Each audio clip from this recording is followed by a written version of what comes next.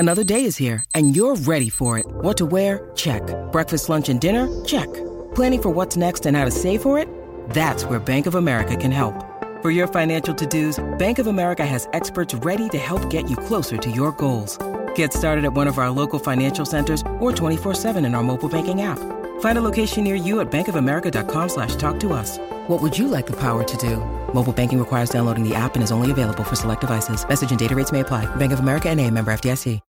When you need mealtime inspiration, it's worth shopping Kroger, where you'll find over 30,000 mouth-watering choices that excite your inner foodie. And no matter what tasty choice you make, you'll enjoy our everyday low prices, plus extra ways to save, like digital coupons worth over $600 each week. You can also save up to $1 off per gallon at the pump with fuel points. More savings and more inspiring flavors make shopping Kroger worth it every time. Kroger, fresh for everyone. Fuel restrictions apply.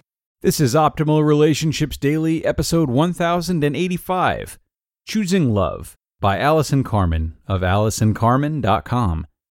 Hello, everybody, and welcome on this fine Sunday to Optimal Relationships Daily. I am your host and narrator, Greg Audino. Happy to be spending some of my Sunday with you, and appreciative that you've chosen to spend some of yours with me. The weekend can be a great time to flex our relationship muscles and enjoy time with loved ones before going back to work. And I believe today's post will help you to do just that. We're going to hear from Allison Carmen and her article about choosing love. Let's start it now and optimize your life. Choosing Love by Allison Carmen of AllisonCarmen.com. Last weekend, I had the pleasure of meeting Scarlett Lewis, whose 6-year-old son Jesse was killed in the Sandy Hook Elementary School shooting last December in Newtown, Connecticut. One might expect that Scarlett would talk about gun control and new legislation, but instead, she spoke about love and forgiveness. Scarlett said that the enormity of the Sandy Hook tragedy began with an angry thought that Adam Lanza, the shooter, had as a child, and that thought could have been changed to a loving one had he possessed the tools and ability to make another choice. She asks everyone to honor her son by taking one angry thought each day and turning it into a loving one. Scarlett believes that over time, that one loving thought will change the world, and it will become a better and safer place for our children. Scarlett has also started the Jesse Lewis Foundation to create awareness in our children and communities so that all of us can choose love over anger, gratitude over entitlement, and forgiveness and compassion over bitterness. Part of this initiative will be creating curricula in schools to give children the tools to choose love. Scarlett also has written a book entitled Nurturing Healing Love, A Mother's Journey of Hope and Forgiveness, which will be released by Hay House this week. Although the book has religious undertones and might not resonate with every reader, Scarlett's choice in choosing love over anger is an astonishing lesson for us all. So how can we apply this to our own lives? Can we really just wake up and say, "Today I forgive my boss for being nasty and treating me unfairly, or my husband for taking his bad mood out on me, or my neighbor for being inconsiderate and loud"? Can it be that easy? Maybe for some. But for most of us, letting go of anger and choosing love is a process. This is how I'm doing it in my own life, and I hope it helps you. First, I make the decision to choose love over anger. It is a purposeful decision. Sometimes it takes me a while to recognize I'm angry and I must catch myself and think, I choose love over anger. Does the anger then go away immediately? Most of the time, no, but it creates an awareness of my anger and a mindfulness about the situation. It creates an avenue to let it go, and that becomes an opening for me to move out of my anger and into love over time.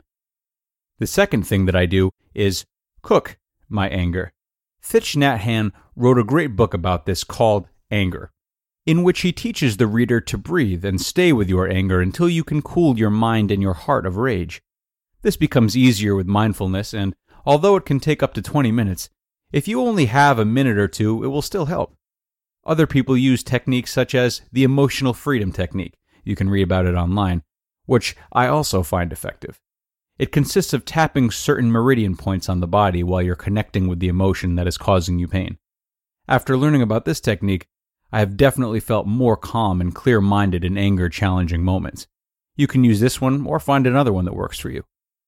Third, once my mind is cleared, I'm able to start thinking about where the other person is coming from. Maybe they were struggling or suffering in that moment, or something terrible happened to them in the past that made them act in the way that hurt me and made me angry. This doesn't mean that they are not responsible for their behavior, but it nurtures compassion in me and the ability to keep anger from taking up more space in my head. Sometimes I do all of the above things, and the anger passes, and other times I still feel the anger, but it will be different. For me, it becomes softer and not as all-encompassing. I may need to confront the person who made me angry, but I'm able to do it from a place of compassion and avoid generating more anger. Other times, more space from the incident helps me let go of the anger that remains. When I am successful in choosing love over anger and I can really process it, I feel more peaceful and joyful about life and all of my relationships.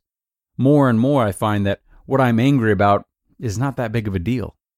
I teach these methods to my children, and I hope they will carry it throughout their lives so their hearts can be free and filled with joy and not the darkness that anger breeds within. And I stand with Scarlett Lewis. Her choice to choose love over anger in the most heartbreaking circumstances should inspire us all to take one angry thought today and turn it into love for all of us. You just listened to the post titled Choosing Love by Allison Carmen of AllisonCarmen.com. And some really wonderful reminders from Allison today. Thanks a lot to her for sharing this piece. Especially if you tune into ORD, you know choosing love is a value and it's probably something you're actively working on. But like any marathon, there are a lot of setbacks that can cause us to lose track of our goal and the value of our sometimes unanswered questions. That's why we need to remind ourselves of what we're doing. We need to revisit posts like these so we can be reminded of and grounded by the fact that choosing love takes effort and repetition. It's a process that is both simple and challenging and completely nuanced between different people and their experiences. So I hope Allison's words today help you to be patient with yourself and others with respect to choosing love. That is going to do it for this one, though, everyone.